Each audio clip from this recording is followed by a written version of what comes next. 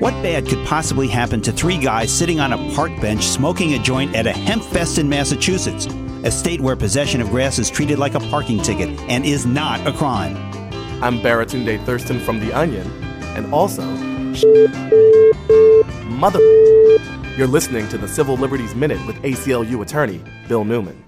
What did happen is that in 2010, two plainclothes narcs decided that sharing a joint was not a convivial act of good etiquette and friendship, but rather constituted the very serious crime of distribution of narcotics. Fortunately, in April 2013, the Massachusetts Supreme Judicial Court made the cops' theory go up in smoke.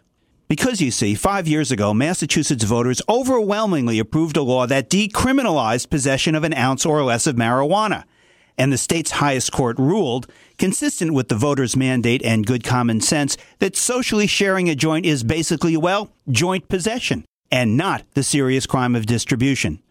Citizens made clear in voting for decriminalization of marijuana that they wanted law enforcement to actually go after crimes, not pot smokers. And the state's highest court made clear that the attempt by some in law enforcement to circumvent the will of the voters was way, way, way over the line. The Civil Liberties Minute is made possible by the ACLU, because freedom can't protect itself.